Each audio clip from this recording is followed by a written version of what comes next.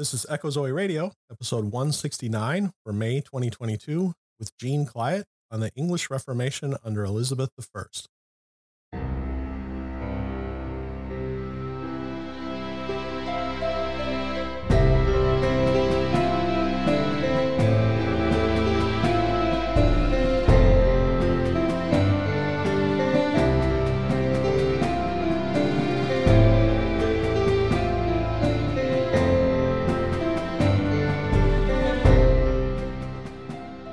Welcome to Echo Zoe Radio, the podcast outreach of Echo Zoe Ministries, where you'll hear about important topics affecting the church today. Our primary goal is to explore a variety of issues while remaining faithful to God and His Word. Stay with us for the next hour as your host, Andy Olson, shares his conversation with this month's guest. Here's your host, Andy Olson. I'm Andy Olson. Thanks for listening to Echo Zoe Radio. This is episode 169 for May 2022. Jean Clyatt returns for a second installment of the English Reformation history. Jean was first on with me in August of last year, where he talked about the early days of the English Reformation under Henry VIII and Bishop Thomas Cranmer. In this episode, Jean reviews a little bit of that at the beginning, and then he talks about England under Queen Elizabeth I. The first episode that we did was pretty fascinating, so if you didn't hear it, now would be a great time to pause this show and go listen to that one, which you can find at echozoe.com/160. This episode should be on Rumble if you wish to watch the video. It's also on the locals page in both audio and video formats. If you're seeing it on YouTube, come on over and subscribe to Echo Zoe on Rumble too. Video will continue to go on YouTube, but I'm putting more emphasis on Rumble just to stay ahead of big tech censorship. Also, in regards to social media, you can find Echo Zoe on Twitter, Truth Social, Gab, Parler, Getter, and Telegram. And also, you can find an up-to-date list of all these various websites, all these social media sites. And then if any are added, any new ones come along, those you can also find when appropriate at echozoe.com/linktree. Just a reminder, the film Jerusalem's King is up at the locals page. Come join us at locals. Use the promo code in the pinned comment to come peek behind the paywall where you can watch the film. I'm still quite proud of my involvement in the production of Jerusalem's King, even though that involvement is pretty limited. And I highly recommend seeing it. You can do so completely free by using that promo code and watching it at echozoe.locals.com. Finally, I want to remind everyone about the Christian podcast community. Echo Zoe is just one of many excellent, biblically faithful podcasts that you'll find at the Christian podcast community. There are a lot. In fact, our guest this month, Jean Clyatt, is one of them. Jean does a show called Squirrel Chatter, in which he reads from the Book of Common Prayer and various scriptures. And then he also talks about a general topic of the day. You can find an entire list of all the podcasts available at christianpodcastcommunity.org. You can also subscribe to the shows you want to hear directly on individual feeds, or subscribe to a community feed and get all of the shows from the entire community in one big feed. Show notes for this episode are available at echozoe.com/169. That's where you'll find an outline of our discussion today, as well as a few additional resources. With that, here's my discussion with Jean. Jean, it's a pleasure to have you back for your second episode here. Yeah, it's good to be back. And I don't know if you heard the end of the year episode, but yours was Andrew Rappaport's favorite episode. I did hear that, and that put a lot of pressure on me for tonight. Well, no pressure intended here. I got to tell you a funny story about Andrew. We were down at Shepherd's Conference, and we're sitting at a table having coffee and snacks between sessions, and my wife sent me a picture of Darby the hamster, because she's home taking care of the hamster while I'm down there. Uh-huh. So I'm passing the picture around, and we're all laughing at my hamster and everything. And all of a sudden, Andrew goes, "Wait a minute, there's really a hamster? I thought it was just a joke." Because my podcast ends with Squirrel Chatter was recorded in front of a live studio hamster. Yeah. No, Darby the hamster. That's where that comes from, huh? Darby the hamster is right here. She's right beside me. So. Are you Darby? This is like Darby the fourth, or this is Darby the fifth. Fifth. Okay. Darby the hamster, the fifth of her name. Long may she scurry. Darby the fourth died about a month after I got back from Shepherd's Conference. So she died end of March, early April. So we've just had Darby 5 here for 6 weeks, maybe. Okay. And how long does a typical hamster live?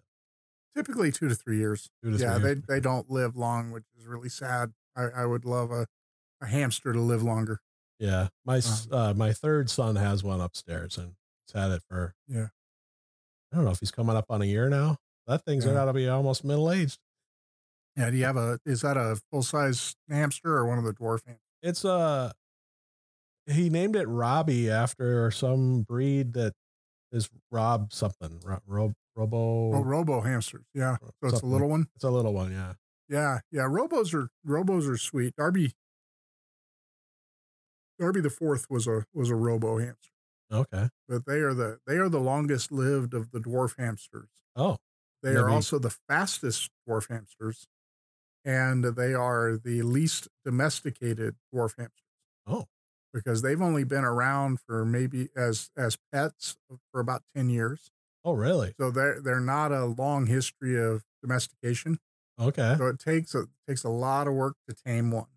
Okay. And matter of fact, when we brought Darby 4 home, she spent the first 20 minutes in our house behind the bookcase. Okay. I was trying to pick her up out of the carrier and put her in her cage, and she took off. Oh. So. Well, I tried to do when I was a kid and had a hamster. We had the ball you'd stick them in, and then they can run around the house. Yeah, I got one of those too. And my son watches way too many YouTube videos for people who are like big hamster rights activists and stuff. So he's like, no, we can't get one because their little toes get stuck in the holes or something. And then that's bad. That can happen. But I've had hamsters running around in the hamster balls. And once he hears from his YouTubers, like what, the proper thing to do with hamsters, that's the way it's going to be. How old is he? He's 10. He'll be 11 in August. Okay. Yeah. Pretty impressionable at that age. Exactly. Yeah. So last time we talked about the early English Reformation, the beginnings of the English Reformation. We covered a lot last time. Yeah. We started with the background and looked at the War of the Roses. Mm-hmm. And why Henry VIII would need an heir. Yep. Then we looked at the reign of Henry VIII and Henry's break with Rome because he wanted to divorce Catherine of Aragon and marry Anne Boleyn and all of that. And that was what started the English Reformation. So, of course, Henry's reasons were purely political or personal.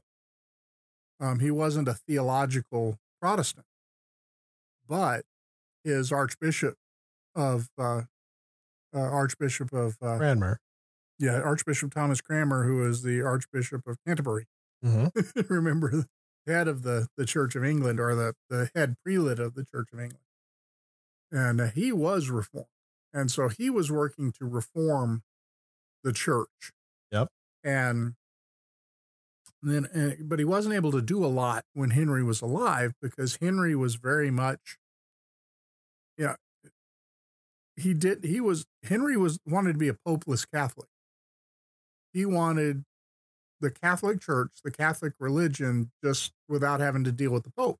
Mm-hmm. So that was his whole thing. So, that all goes through, and, we're looking at the history of Protestant. I'm not having trouble easy for you to say. Yeah. Protestantism in England. And that means we're looking at the royal family. We're looking don't mean to interrupt, but I was going to point out, if anyone's listening to this one, didn't hear that one, it's echozoe.com/160. It was episode 160. Episode 160. That'll take you right to it. What number is this one? This is 169. 169. So, yeah. And the first one of the 15th year of Echo Zoe Radio. Oh, congratulations. So. Congratulations. Yeah. So, Henry reigns for 37 years. Actually, almost 38 years as king. And he dies at the age of 55. He was only 17 when he became king. And he kind of left a mess Yeah. because he left a 9-year-old son as heir. That was And Edward. that was Edward VI. And he had 2 daughters who were older than Edward from his first 2 marriages. One from Catherine of Aragon, that would be Mary, and then Elizabeth from Anne Boleyn. So he's got 2 daughters, one of whose mom he divorced, and the others whose mom he had executed. And then he has his prize son, Edward. Well, then Edward goes and dies young. Edward died at the age of 15 after being king for only 6.5 years. Hmm. So he was a kid. While he was a kid, England was governed by a council that was made up of people that Henry had named. And they were 16 men. They were all Protestant. And that included Thomas Cranmer, the Archbishop of Canterbury. And so it was during those 6 years that Cranmer really pushed the English church into Protestantism, because they'd been, basically, skirting the line with it when Henry was alive. He was doing what he was able to, but he couldn't do a lot. But during those 6 years when Edward was king, that's when he advanced. That's when he started changing the liturgy. That's when he came out with the Book of Common Prayer in English. That was when he, wrote his book of homilies, which were, because you had all these Catholic priests who are now head of Protestant churches, and he basically wrote a book of sermons and sent them out. Here, read these. Instead, don't write your own sermons, just go read these. And that was because he was trying to get Protestant theology out to the people. Mm-hmm. But when Edward dies at age 15, he had named Lady Jane Grey as his heir, who was a Protestant who was 16 years old. And we call her the 9 Days Queen. Well, he's naming an heir at such a young age. Was he sick and knew he was at death's door? Well, yeah, he had been fairly very healthy all of his life. But then when he was 15, he got really sick. They guess it was probably tuberculosis. Okay. Just judging from the symptoms that, the chroniclers wrote down. Mm-hmm. Of course, they had no germ theory, no tests or anything for any of that. So they figured leeches. Yeah, they had leeches and bleedings and stuff. So we don't know what it was. We're guessing that it was probably tuberculosis, just looking at the symptoms that we have available to us that were written down. So he spent the last, tuberculosis isn't fast. He spent several months basically bedridden, in bad health, knew that he was not going to make it, or not likely to make it. And so he actually hand wrote a document of secession. Okay.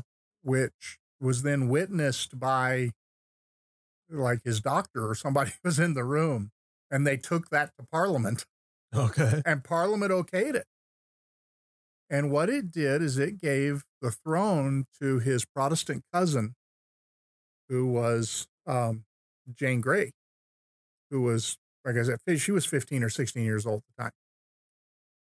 And so she's named queen in London. Mm-hmm. And everybody's scratching their heads. Who is this girl? Why is she queen? Meanwhile, Mary Tudor, who was the Roman Catholic daughter of Henry VIII by Catherine of Aragon, who, Henry had divorced her mother. Henry had forced her to stand before Parliament at the age of 12 or 14 and tell Parliament that she was illegitimate. Okay. And renounce her right to the throne. This is a very angry young lady. Mm-hmm. I say young lady, she becomes Queen of England at the age of 37. So she has lived her entire life from the time she was like 10 years old. I think she was about 10 or 11 when Henry divorced her mom. She's lived,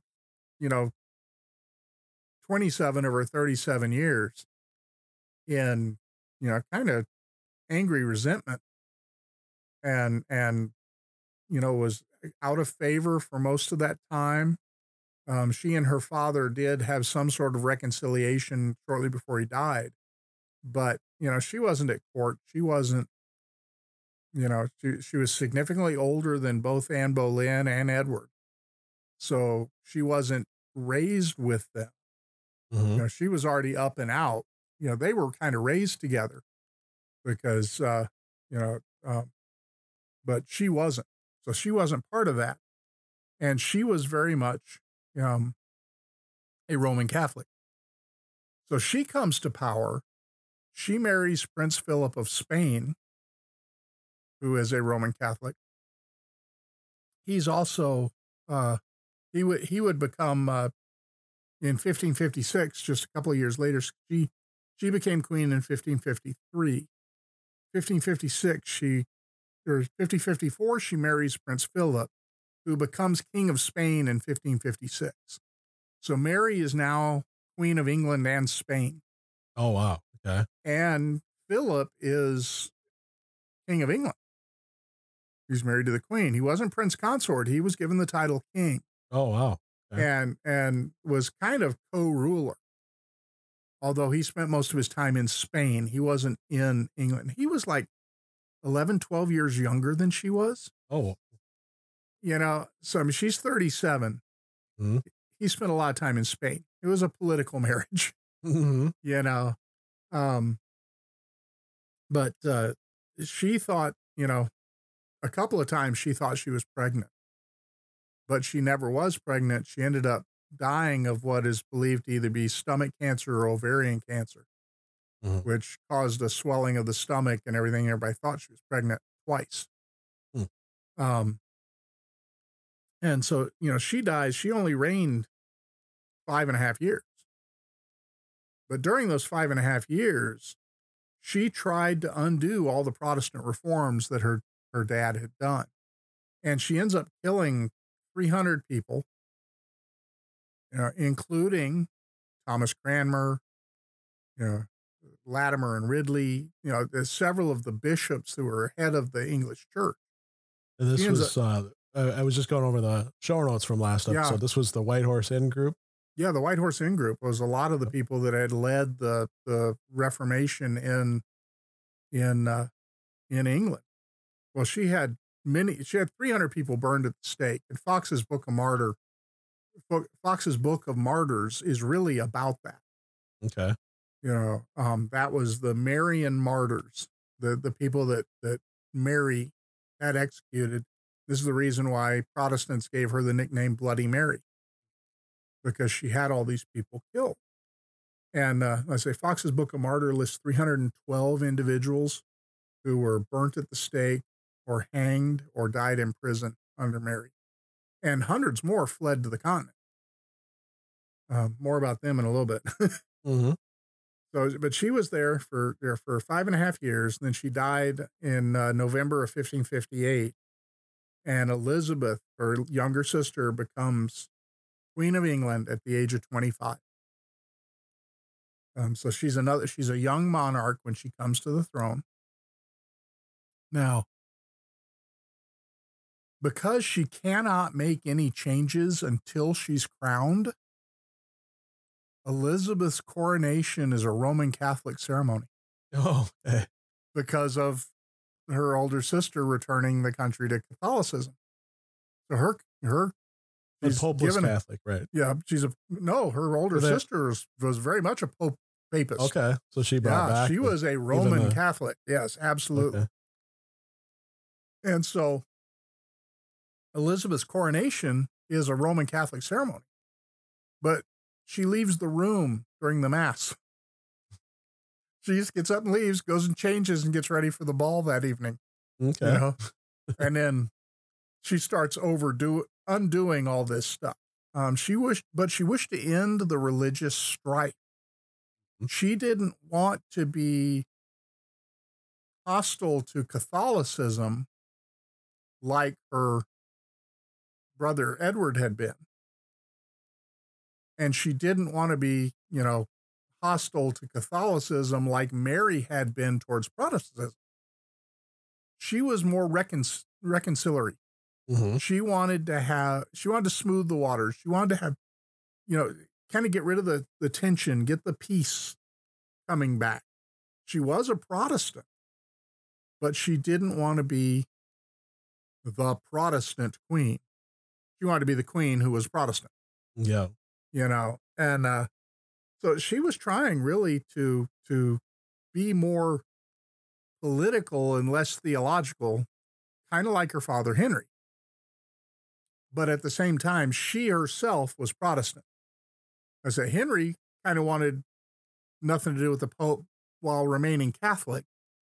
She didn't want the harsh theology in her Protestantism.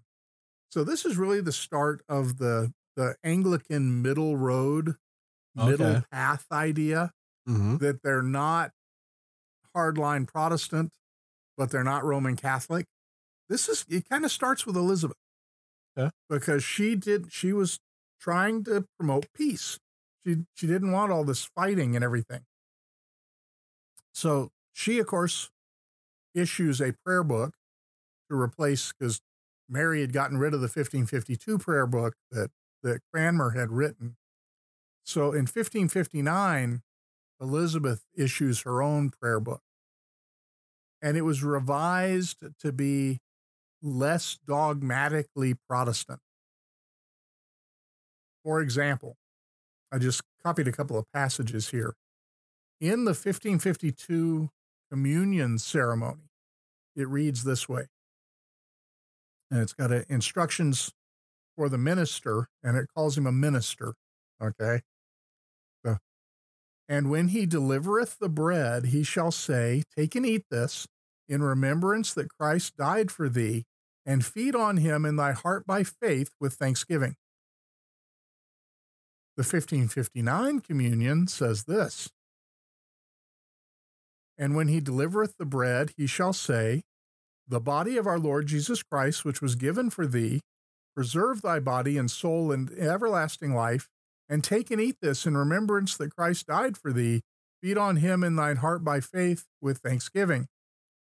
So she left the door open for transubstantiationism. Mm-hmm.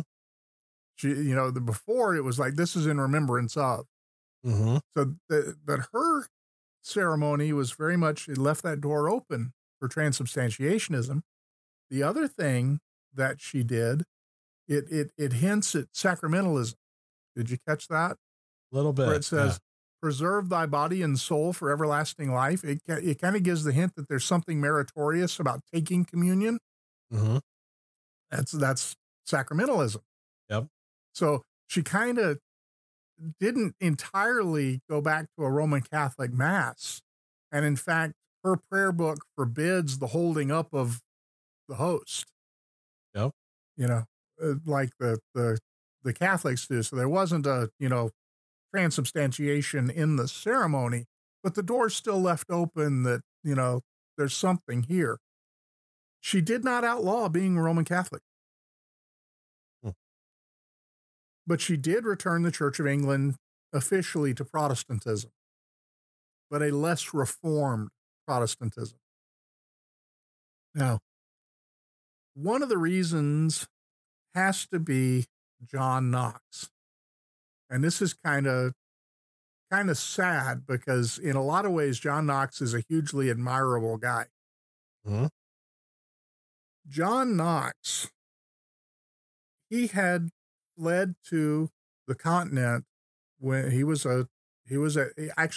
Scottish, but he was an Anglican priest under Cranmer.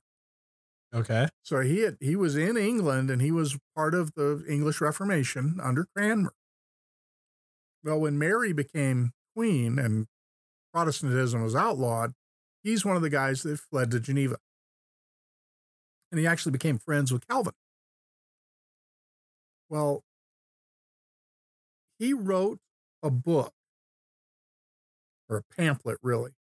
Listen to this title. You'll love this. The First Blast of the Trumpet Against the Monstrous Regimen of Women. Okay. Okay. Monstrous meant unnatural. Regimen was meant rule, rulership of women, the unnatural rulership of women. He's taking aim at Mary. He's taken aim at Mary, who was a Catholic Queen of England. Was there a little bit of the intermediate one? Is it Jane Grey? No, he's not he's not shooting at Jane Grey. Remember, Jane Grey's already dead. Mary had her executed. Sure, but right. She's not his target. He had specific targets in mind. He had three women in mind. Mary Tudor, Queen of England. Mary, Queen of Scots, who was also Queen of France. She was ruler of Scotland, and she was married to the King of France. And Mary's mother, who was also named Mary, and she was Mary, Queen of Scots, regent in Scotland while Mary was in France. Okay. This is the target of her. These are all Roman Catholic women rulers. This was the target. Now, Mary of Guise is the Dowager Queen of Scotland, who is the regent on behalf of her daughter. So he presents his case against female rulers. It's a blanket case against female rulers. Women should not have rule, And he publishes this just months before Mary dies and Elizabeth comes to the throne. So this is very brand new with this new incoming queen who is now ruling England, who's a Protestant, who should be allied with John Knox. But she's very offended by this. She never forgives him. He's going to die in a few years, but she never forgives him. And this effectively cut Elizabeth off from the more theological stream of Protestantism. As I say, her Protestantism was more political. Yeah. We don't know what she really believed. I have a hard time, understanding, because she didn't talk about it. And some of the things, like in her personal chapel, she had a crucifix. Not a cross. She had a crucifix. She had her liturgy in her private chapel was in Latin, but it wasn't the Mass. She forbade the minister from lifting up the host and all of that. Sure. So she's an interesting blend of beliefs and stuff. So, and I guess that kind of brings us to Mary, Queen of Scots. We got to talk about her too. Because she's pretty important throughout Elizabeth's reign. Okay. Now, Mary, Queen of Scots was Elizabeth's cousin. She was the granddaughter of Henry's sister. She's a Roman Catholic. Okay.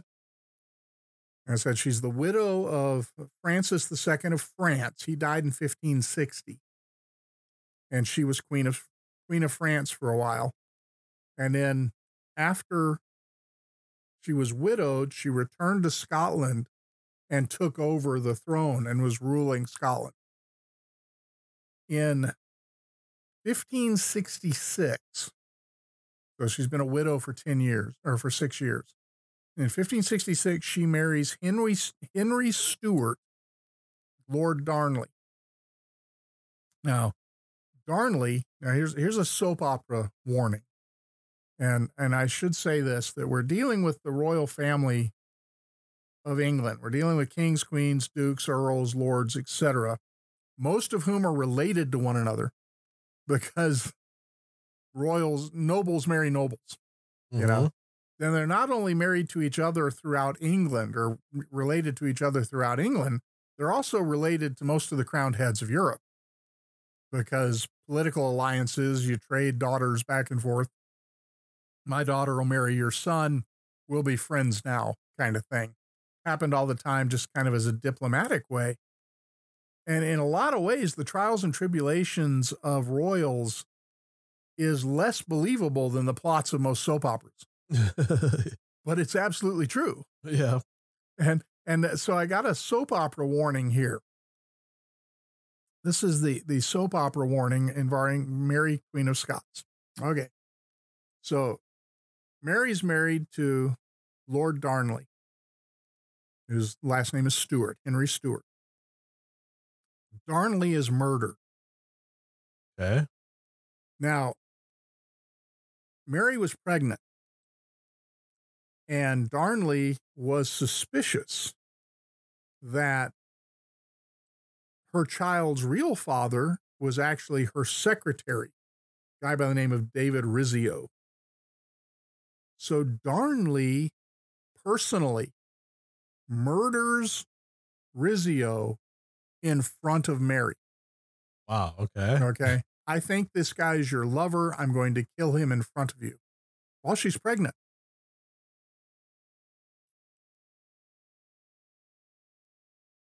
So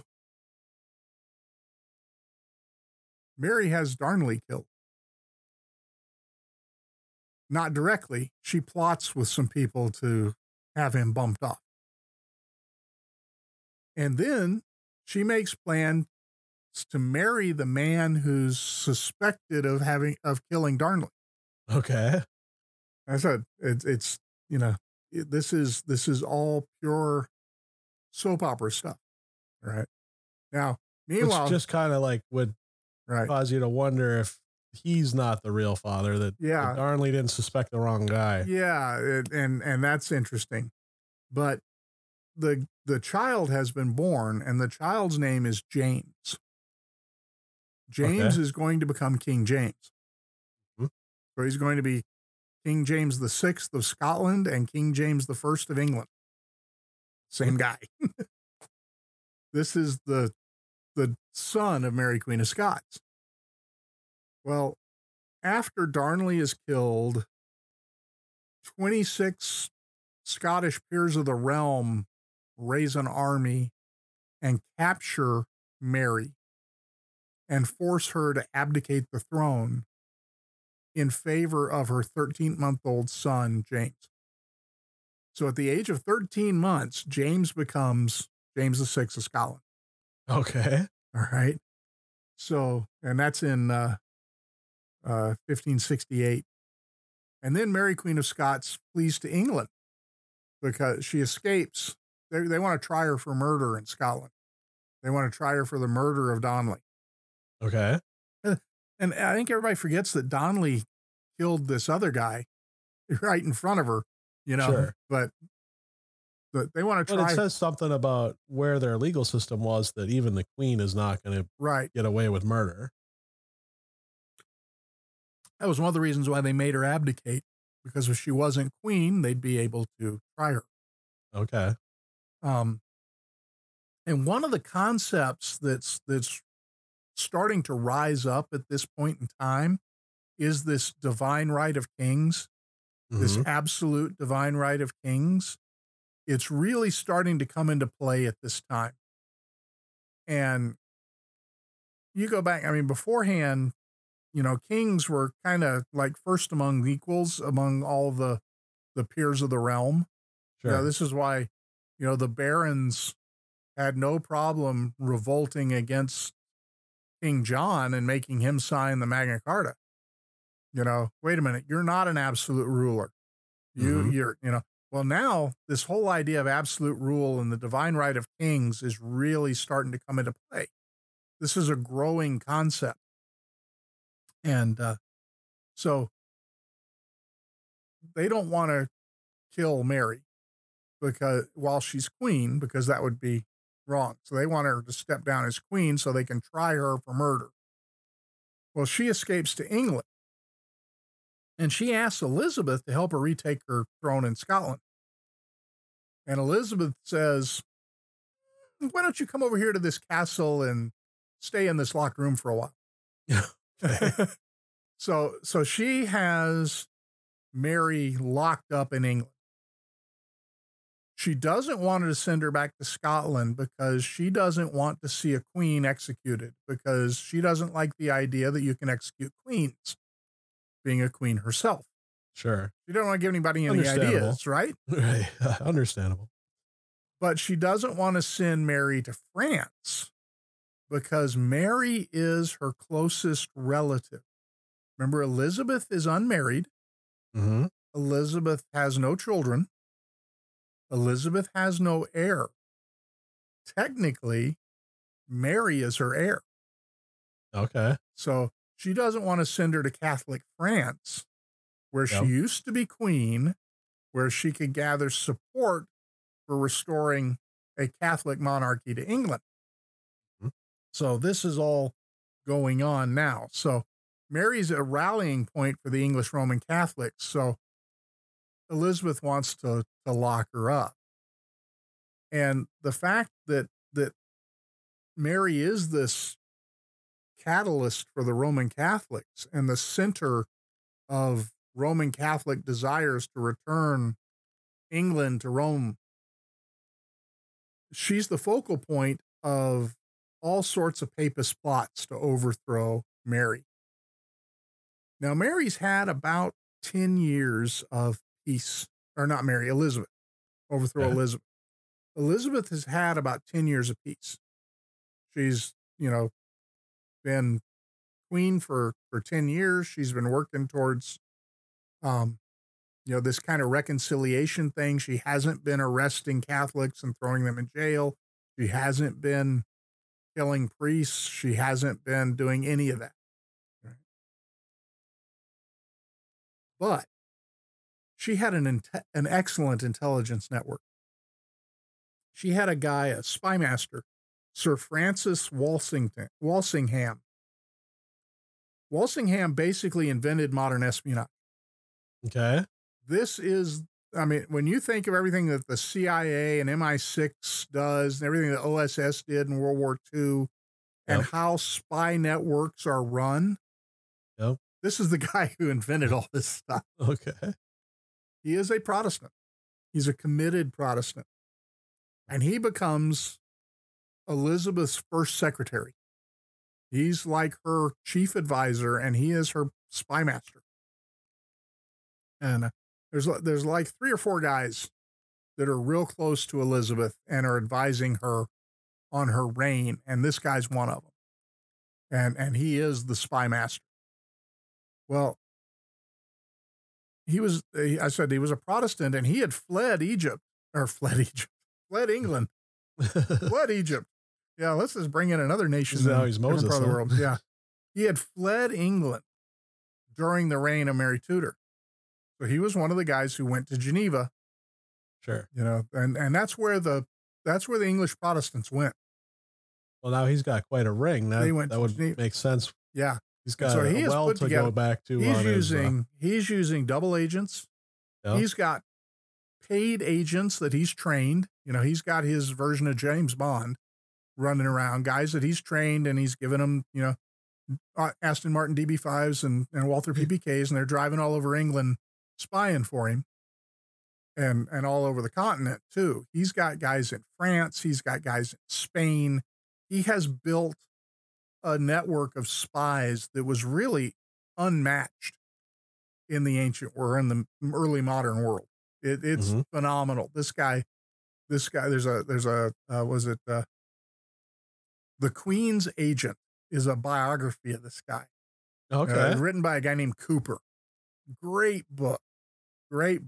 Just goes into everything that he accomplished as Elizabeth's spy master. Well, after Elizabeth had been queen for about 10 years, she still hasn't married. There's no children. There's no heir. And there's a growing discontent among the Roman Catholic nobility of England because they've lost their power. Because all of Elizabeth's advisors are Protestants. And these are the guys who were the kingmakers. These are these are the top nobility of England for hundreds of years. And now they're kind of having to take a back seat to most of Elizabeth's advisors were not truly nobles. She knighted a lot of them. So she gave them a title of nobility, but they were mostly commoners. Now, they were from well-educated families, but they're mostly commoners. So they're not happy. So in 1569, which is, let's see, when did Mary come to the throne? Or when did Elizabeth come to the throne? Elizabeth came to the throne in 1558. This is 11 years after she was been on the throne. We have a plot called the Revolt of the Northern Earls. Okay. And this involves two earls and a duke, mainly, of northern England. And they are Thomas Percy, who is the Earl of Northumberland. He's Roman Catholic. Charles Neville, who is Earl of Westmoreland, also a Roman Catholic. And Thomas Howard, who's Duke of Norfolk. Now, he is publicly a Protestant, but he's secretly a Roman Catholic. And so they have this plot to return every one of these plots. There were four main plots against Elizabeth, and they're all the same plot, basically. They want to get rid of Elizabeth and return England to Roman Catholicism. Who's the heir at this time? It's still time, Mary. The heir is Mary, Queen of Scots, right? Mm-hmm. So here's the plot. The plan is that the Duke of Norfolk, which is Thomas Howard, is going to marry Mary, Queen of Scots. Okay. Spain is going to give military aid to overthrow Elizabeth, and they're going to put Thomas and Mary on the throne as King and Queen of England and return England to Roman Catholicism.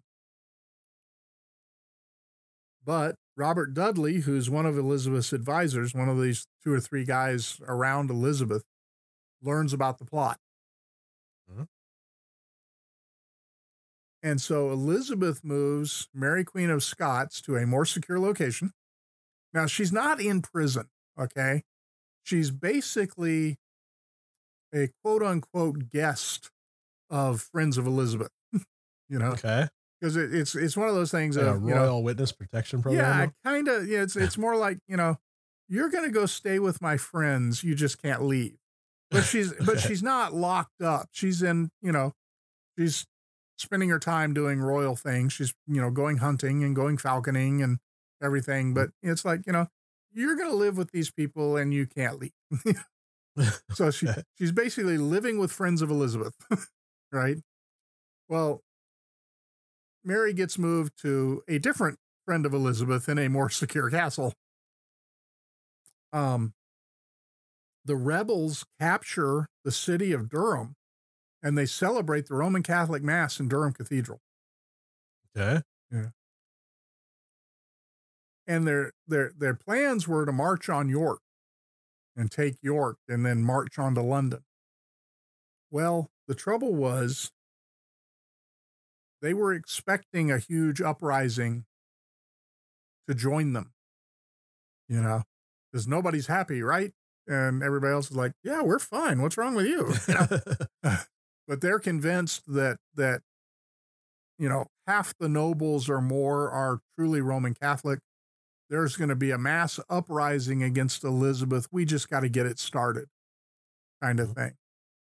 Well, nobody else rises up with them. And then the Spanish army never shows up. Okay. And Spain had offered help. Now, the interesting thing about Spain, remember, the King of Spain is Philip II. Philip II had been married to Mary Tudor. After Mary died, Philip proposed to Elizabeth. Oh. Because the political match. Yeah. And I think he liked being King of England. And Elizabeth turned him down.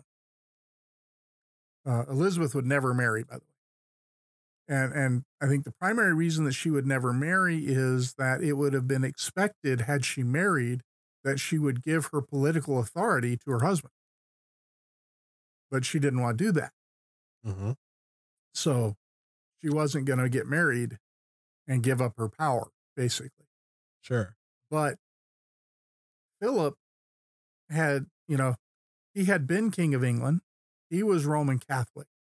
He was staunchly Roman Catholic. So the Pope had been involved in this. The Pope had given his blessing to this overthrow. And in fact, the Pope was assured that this could not fail. And so before he even got news of whether or not it was failed or had succeeded, he excommunicates Elizabeth. All part of the same plot, right? Mm-hmm. Well, I said the rebels captured Durham, but they gave up their plans to march on York when none of their support showed up. Mm-hmm. So they end up with like 6,000 men facing Queen Elizabeth's nobles with 30,000 men. I was like, this is not going to work. Mm-hmm. So Northumberland is captured and beheaded.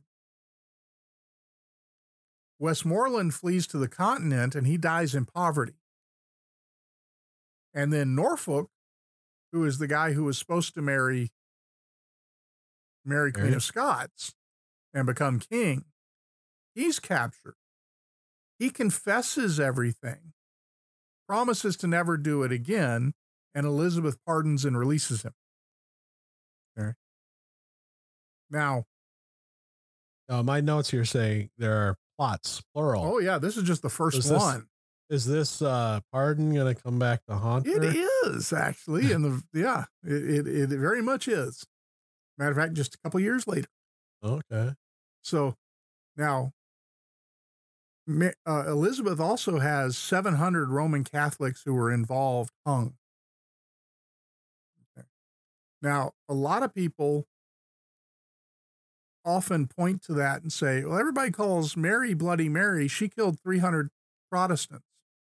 But here Elizabeth had 700 Catholics executed, and nobody calls her Bloody Liz. Well, here's the thing. Yeah, there's a big difference. There's a big difference. These are people who had actually committed treason.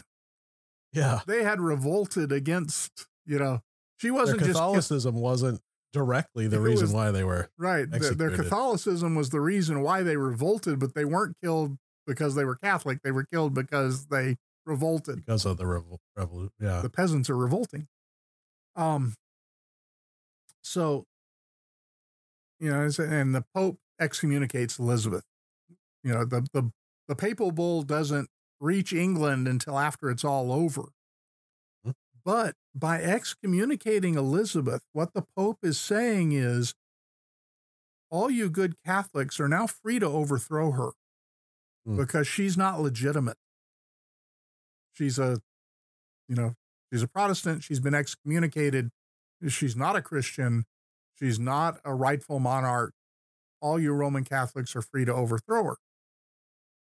So, and because of this, Elizabeth begins to crack down on Roman Catholicism. She's now starting to look suspiciously at the Roman Catholics in England. And she's now learned that for sure that she can't trust Mary Queen of Scots. Mm-hmm. Well, that was in 1558 or 1569. And 1571, we have the Rodolphi plot. This is the second plot against Elizabeth.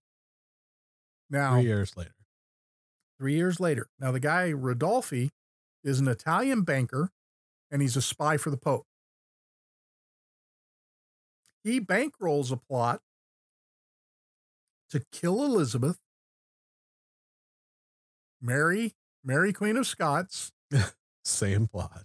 to Duke Norfolk, same guy, Yeah. who Elizabeth had just pardoned, and put them on the throne instead of Elizabeth.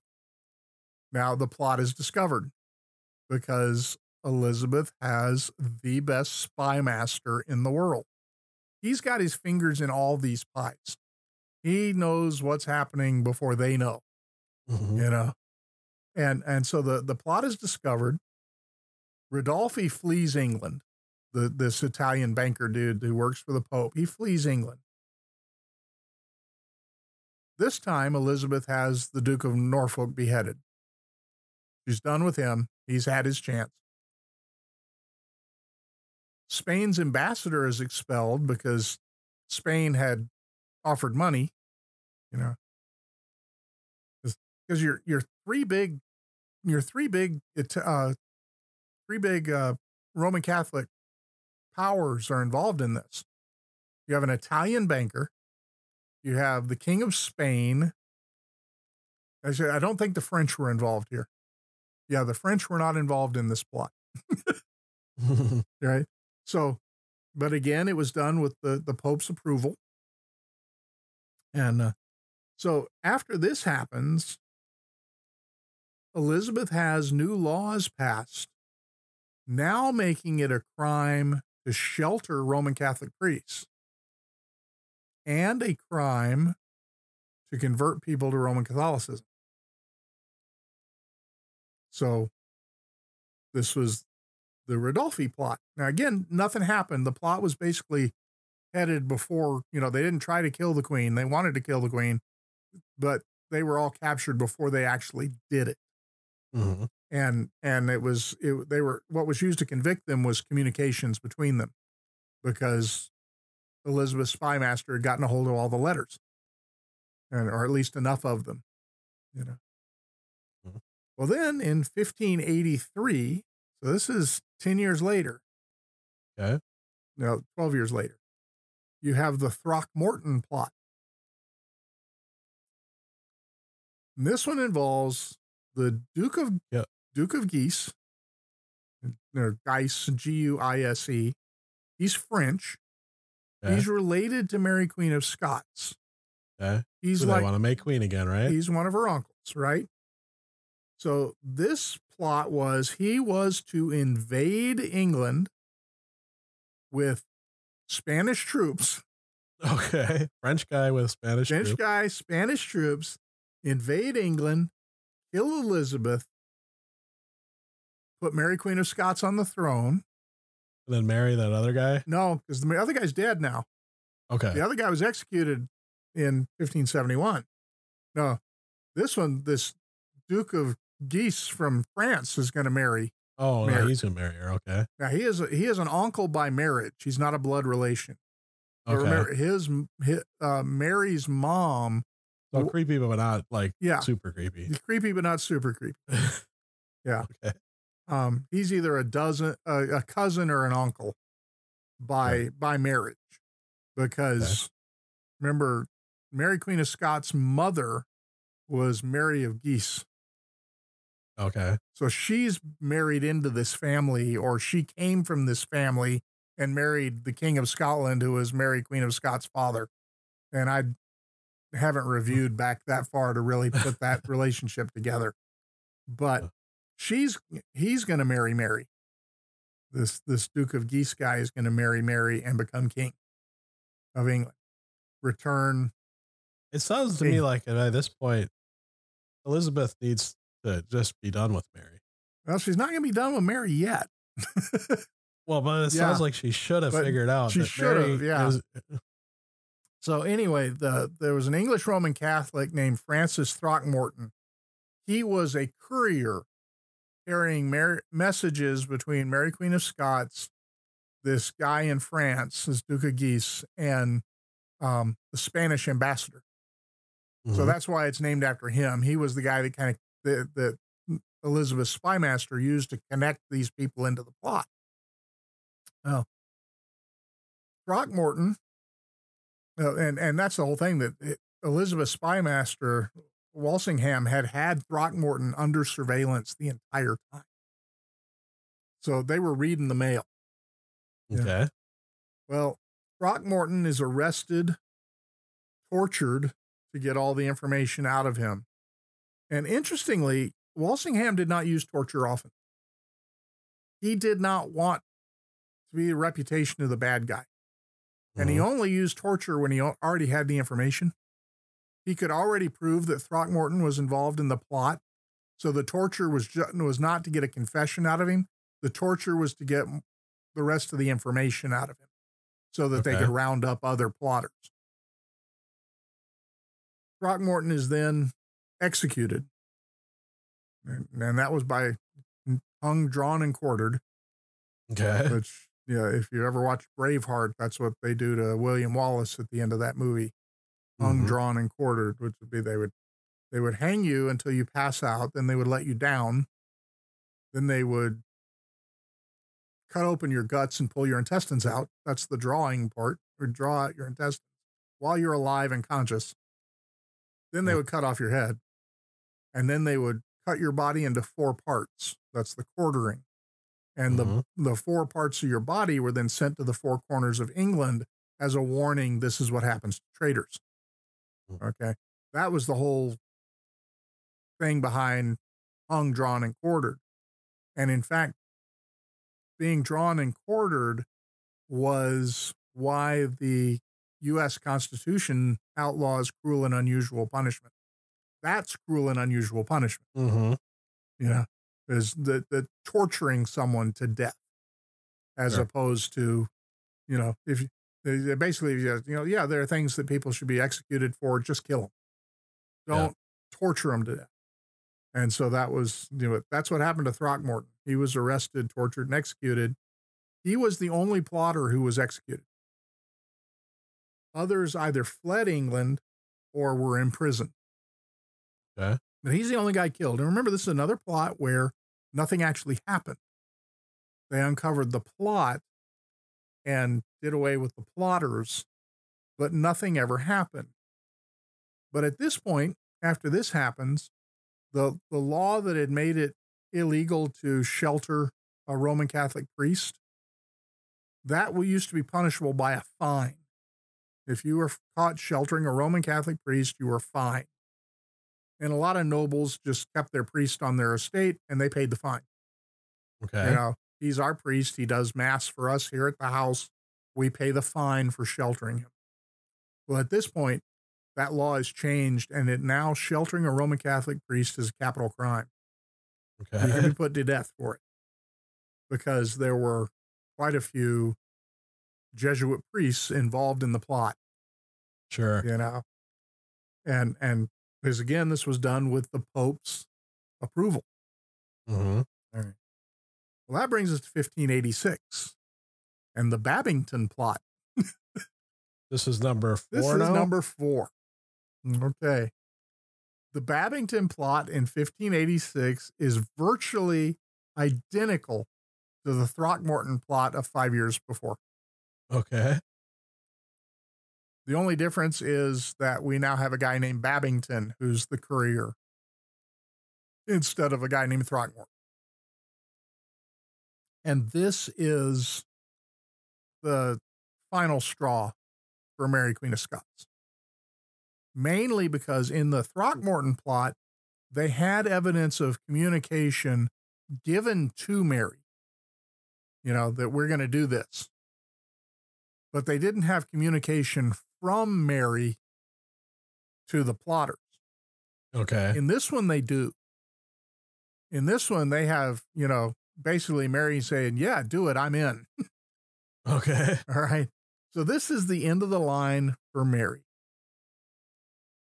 But the plot again is to kill Queen Elizabeth, put Mary, Queen of Scots on the throne of England, restore England to Roman Catholicism. Same plot every time. Right? Well, and at this point, Mary, Queen of Scots is executed. She has her head cut off. So that is the end of Mary, Queen of Scots. So now the Queen of England has executed the mother of the King of Scotland, who is her heir. Because with Mary's death, James VI of Scotland becomes Queen Elizabeth's heir. Okay. Now right? I see where you're going. So that's 1586. Then in 1588, just 2 years later, you have the Spanish Armada. Finally, Spain is going to take direct action to invade England, overthrow Elizabeth, and put Philip II on the throne. His claim to the throne being he had been married to Mary Tudor. Mm-hmm. He had been King of England. And the Pope says he should be King of England again. No, the Pope says. And the Pope says. So, and among Roman Catholics, the Pope said had quite a bit of, yep. and the papacy had been kingmakers for generations in Europe. And it wasn't until the Protestant Reformation that they had any nations thumbing their noses at them. Mm-hmm. So there was this is again a Roman Catholic plot with the Pope's approval to take out Elizabeth and put a Roman Catholic on the throne of England. This time it is the first one that's not Mary. First time it's not Mary because Mary's dead. Because Mary's dead. And it can't be James of Scotland because James of Scotland is a Protestant. Sure. So that, it's a very convoluted thing, but now we're finally going to invade England, kill Elizabeth. All right. Well, it didn't work out. The Spanish Armada, they were going to sail from Spain to the Netherlands, which was a Spanish territory. It's all the Holy Roman Empire was Spain. Uh-huh. So that's basically all of Europe except France. Was, okay. And Southern Europe, everything, Norway and Sweden and everything, Scandinavia was a different animal, but, sure. Germany, Austria, all of that was Holy Roman Empire, which is the same family as the Spanish royalty. So it's all tied in together. So they're going to sail to the Netherlands and load up troops and ferry them across the English Channel and invade England. Well, on the way, there are 3 battles that are all within like 5 days of each other in 1588. Okay. The first battle, Sir Francis Drake, who is Elizabeth's admiral, he engages the Spanish briefly as they enter the English Channel on the south end. And there's a virtually no effect on either side. The English do capture a Spanish ship. Okay. Now we're hitting an hour. I don't think we're going to get to James. We'll save James for next time. But they hit him the first time, and they do end up capturing a couple of Spanish ships. The English do. The English ships are newer, they're smaller, they're faster, and they're better armed. The Spanish ships can carry a lot of troops, but they don't have any troops on board yet. They're going to the Netherlands to pick up troops. Mm-hmm. They have bigger cannon, but fewer of them. Their cannon are slower firing. The English have wheels on their gun trucks so that they are able to roll them in and out and reload them quicker, where the Spanish just slide these blocks of wood on the deck. So, there's a technological advantage to the English. They have better ships. They have better cannons. Their cannons are not as heavy, but their ships are smaller and they're faster and more maneuverable. So they're basically able to sail rings around the Spanish. And so they do end up capturing a Spanish ship, or a couple of Spanish ships. But then they break off. Right? Well, then a couple of days later, there's another engagement. And in this one, there's a much closer engagement. The Spanish have now, or the French have, the English, and get all my players right here. I need a player. The English have realized their advantages. The first encounter, they said, "Oh, hey, we're faster. We can shoot faster. You know, we're more maneuverable. We have an edge." So they came in the second time on them, and this time they took advantage of their maneuverability and everything. They did some damage to the Spanish fleet. I think they sunk 2 ships, but they damaged a lot more. Their cannon were lighter, so they couldn't do as much damage as far as sinking the ships, but they were able to knock down rigging and masts and you know, make it, you know, so that the ships needed help. Mm-hmm. Well, that encounter ends. The Spanish fleet sails to where they are supposed to meet the army from the Netherlands. They've had no communication between the commander of the army and the commander of the navy. Okay. They don't know when they're supposed to be there or where. There's no radios. There's none of that. Yeah. But they didn't have any messenger traffic going back and forth at all. So the Spanish fleet gets there before the army does. And they have to wait. So they're at anchor now. They're immobile. There's no deep water port. So they couldn't sail into port and tie up to the dock. They're anchored offshore. They're waiting for the army to come out in boats. The army doesn't know the Navy's waiting for them yet. There's been no communication. So that isn't working well. Meanwhile, they're in British waters. They're in the English Channel. The British fleet has been fighting these engagements and then going back to port, rearming, resupplying. The Spanish ships are running low on ammunition. You know, they're many days from Spain. They fought 2 battles already. They've used up a lot of their ammunition to very little effect because they couldn't hit the smaller, faster British ships. Yep. And, you know, if they'd hit one, it'd have done some damage, but they were having trouble hitting them. And so, you know, they're low on ammunition. Their food supplies are going bad because their food in the barrels is starting to rot and their guys are getting hungry and everything. Meanwhile, the British are well fed because they're able to go home at night. Yeah. You know, they're fighting right on their doorstep.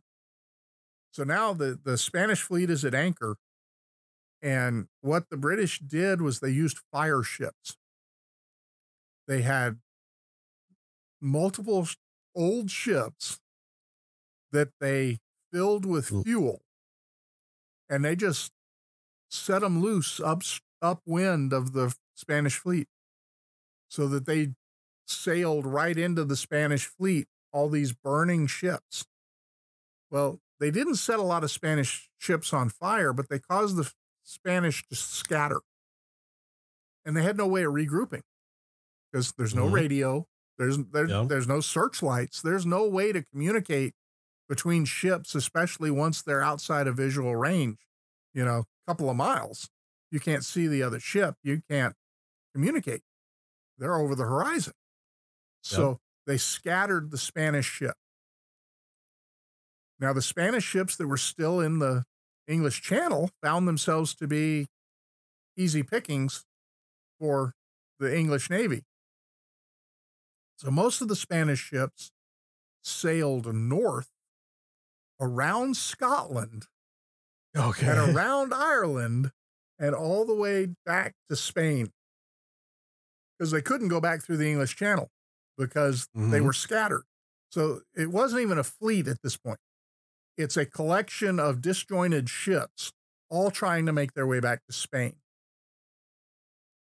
Philip II's fleet,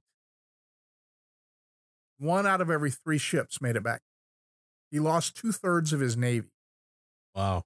This not only ended the Spanish threat to England, this ended Spain as a world power completely. Yeah. Spain had been a huge world power. They have lost.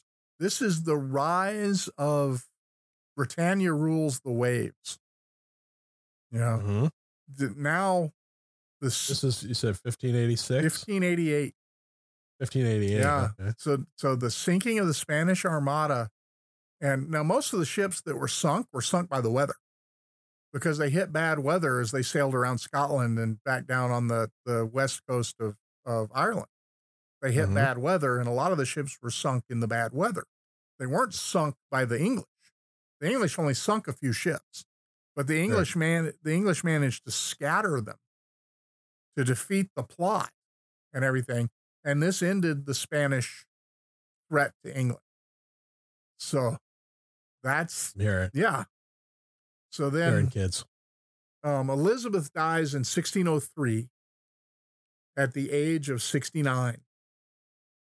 She reigned 44 years and 127 days.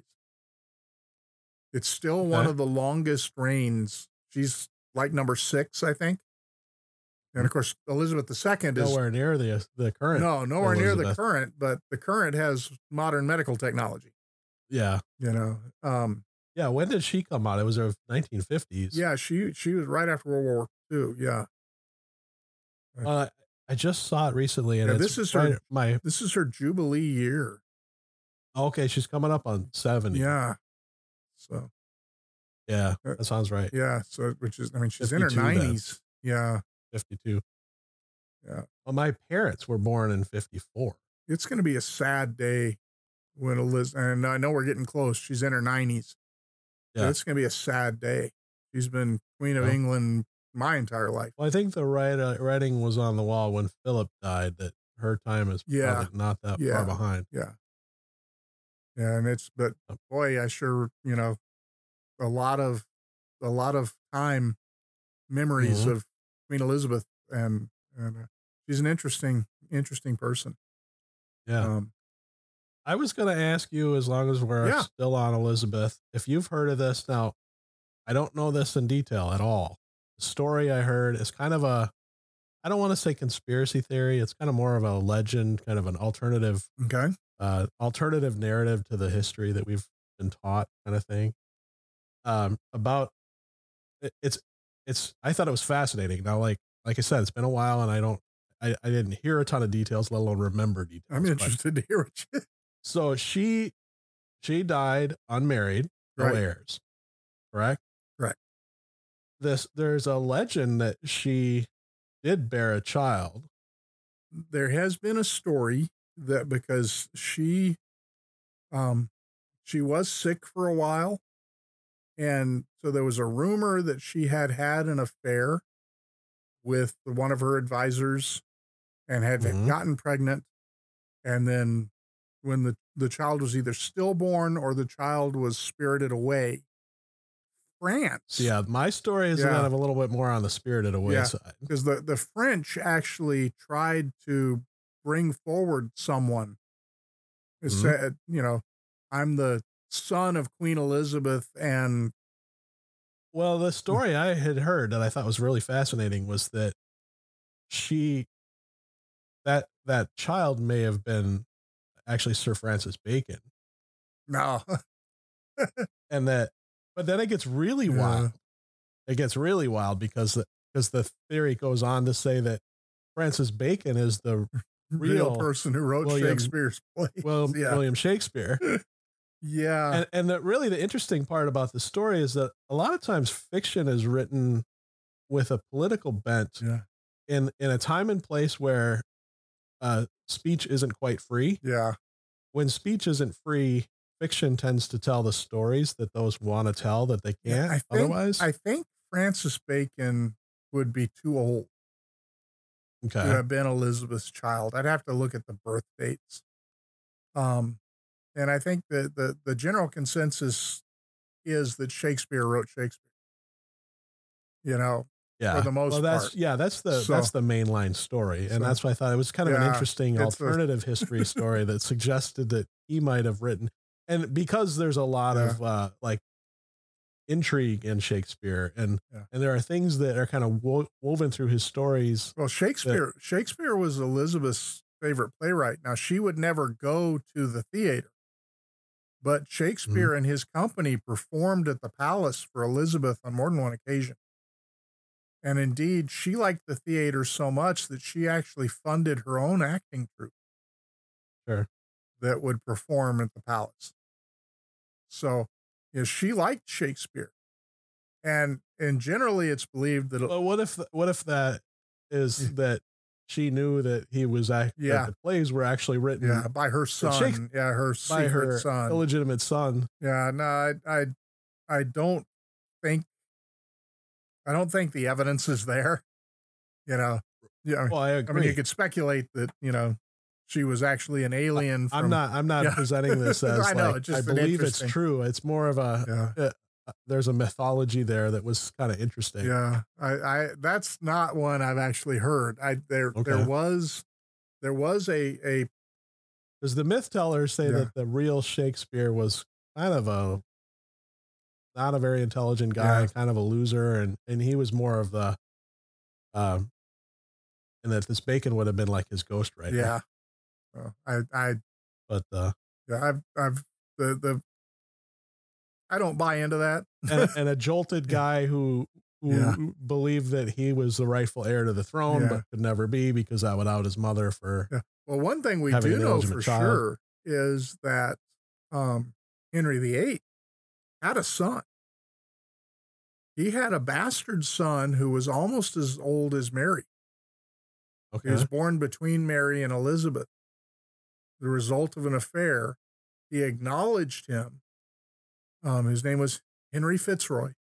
Fitzroy was a name given to a bastard of the king, Fitzroyal. This was a name given to a royal bastard. Everybody knew he was Henry's kid. He was raised in the palace. He was a favorite of Henry's.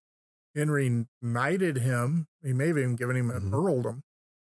He was well liked by Henry, but he was illegitimate. And there was no way to legitimize him. There was no law that they could use to make him legitimate. Okay. Because he would always be a bastard. And so therefore he could not inherit. So, we know that Henry had a son. We know who he is. We know his history. He wasn't hidden at all. But because he was illegitimate, he couldn't have inherited. If Elizabeth had a bastard child, there's no way he could have inherited. And indeed, one of the arguments that the Roman Catholics kept putting forth for getting rid of Mary, or getting rid of Elizabeth in favor of Mary, was the fact that the Pope did not approve Henry's divorce from Catherine. Therefore, Henry's marriage to Anne Boleyn was not legitimate.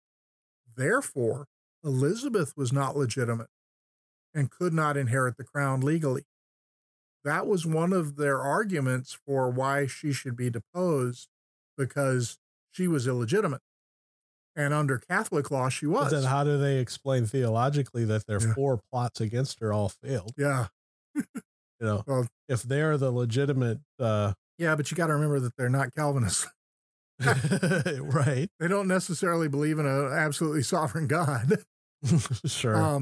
Yeah, I don't know, because they kept losing, and they kept losing bad. And like I said, in every one of these plots against her, other than the Spanish Armada. I mean, the Spanish Armada actually, that was actual, warships and a battle. But other than that first plot, the rise of the Northern Earls, there wasn't any action. All of the plots were uncovered by her spymaster and were headed off before they actually did anything. They never actually tried to kill Elizabeth. They never tried to break Mary Queen of Scots out of prison.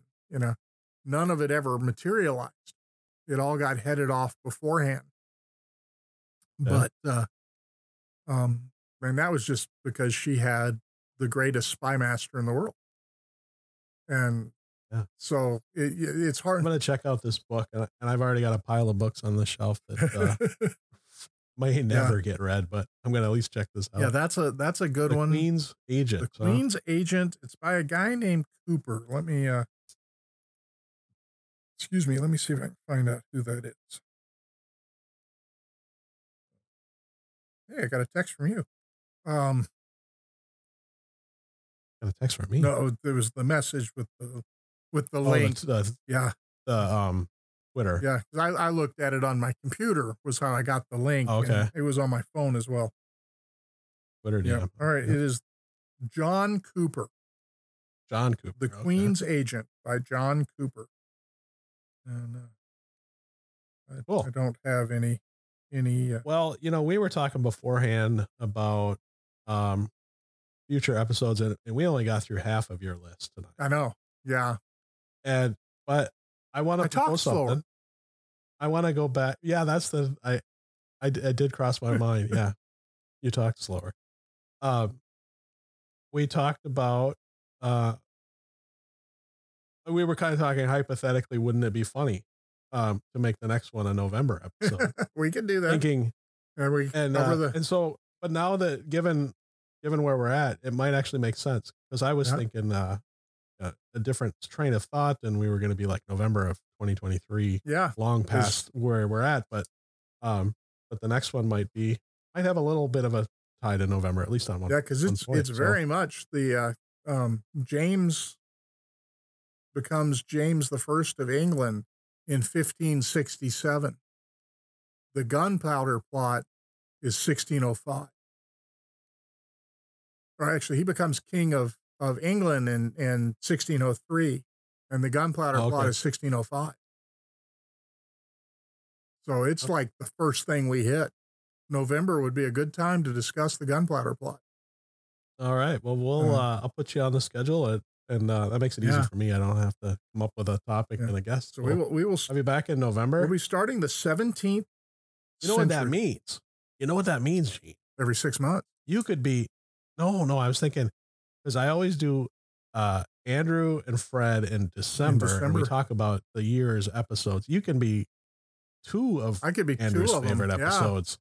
I'll start sending my money to Fred and Fred and Andrew. Yeah. Along with pictures of my hamster. Prove to Andrew there really is a hamster. That was so funny. You mean there's really a hamster? He just thought it was a joke. He thought it was funny, but he thought it was a joke. So yeah, we have reached the beginning of the 17th century. And the 17th century, you want to talk about a panorama of history of England. That'll be fun. It starts with the end of Elizabeth I's reign. Mm-hmm. Then you have James, his son Charles I. You have the English Civil War. You have the restoration of the monarchy in Charles II. And the Civil War is when you have all the witch trials. That's the 1640s, 1650s is when your big witch trials start. And don't give away the don't give away the whole plot for November. Well, everybody has Wikipedia. Yeah, interesting century. It starts with Elizabeth on the throne and it ends with the Salem witch trial. That's the 17th century. The 1600s are a very, very busy time. Yeah. Well, I know we got into. Well, thanks so much, Gene. We got into a lot of politics and stuff. I was trying to keep it more on we're talking about the history of the Reformation and the history of Protestantism, but you can't keep the politics out of it because every one of these plots against Elizabeth was make England Catholic again. Mm-hmm. You know. That's very much counter-Reformation. Very much counter-Reformation stuff. Violently counter-Reformational. Yeah. Yeah. So. Yeah.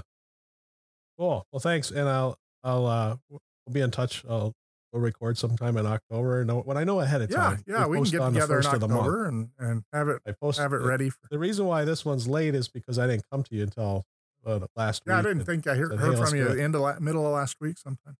It was last week. So we're in the May episode, and it's a late episode because of that. But knowing that what we're going to do and when November 1st, we'll have part 3 of the that'll be English fun. Reformation. Or at least, hopefully, we'll get past James.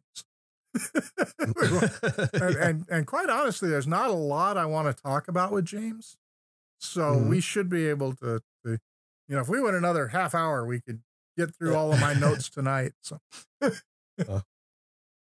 well, I told you the floor was yours, Yeah. and but that's fun. And I did. I like the tried history to. I stuff, tried and I to hope the talk listeners do slower. too. This was All fun. I enjoy this. Yeah. You can tell this is a topic that I'm fascinated by. Yeah, and I am too. And I'm quiet. And that's one of the things I like about it too, is I get to just be quiet and let you talk.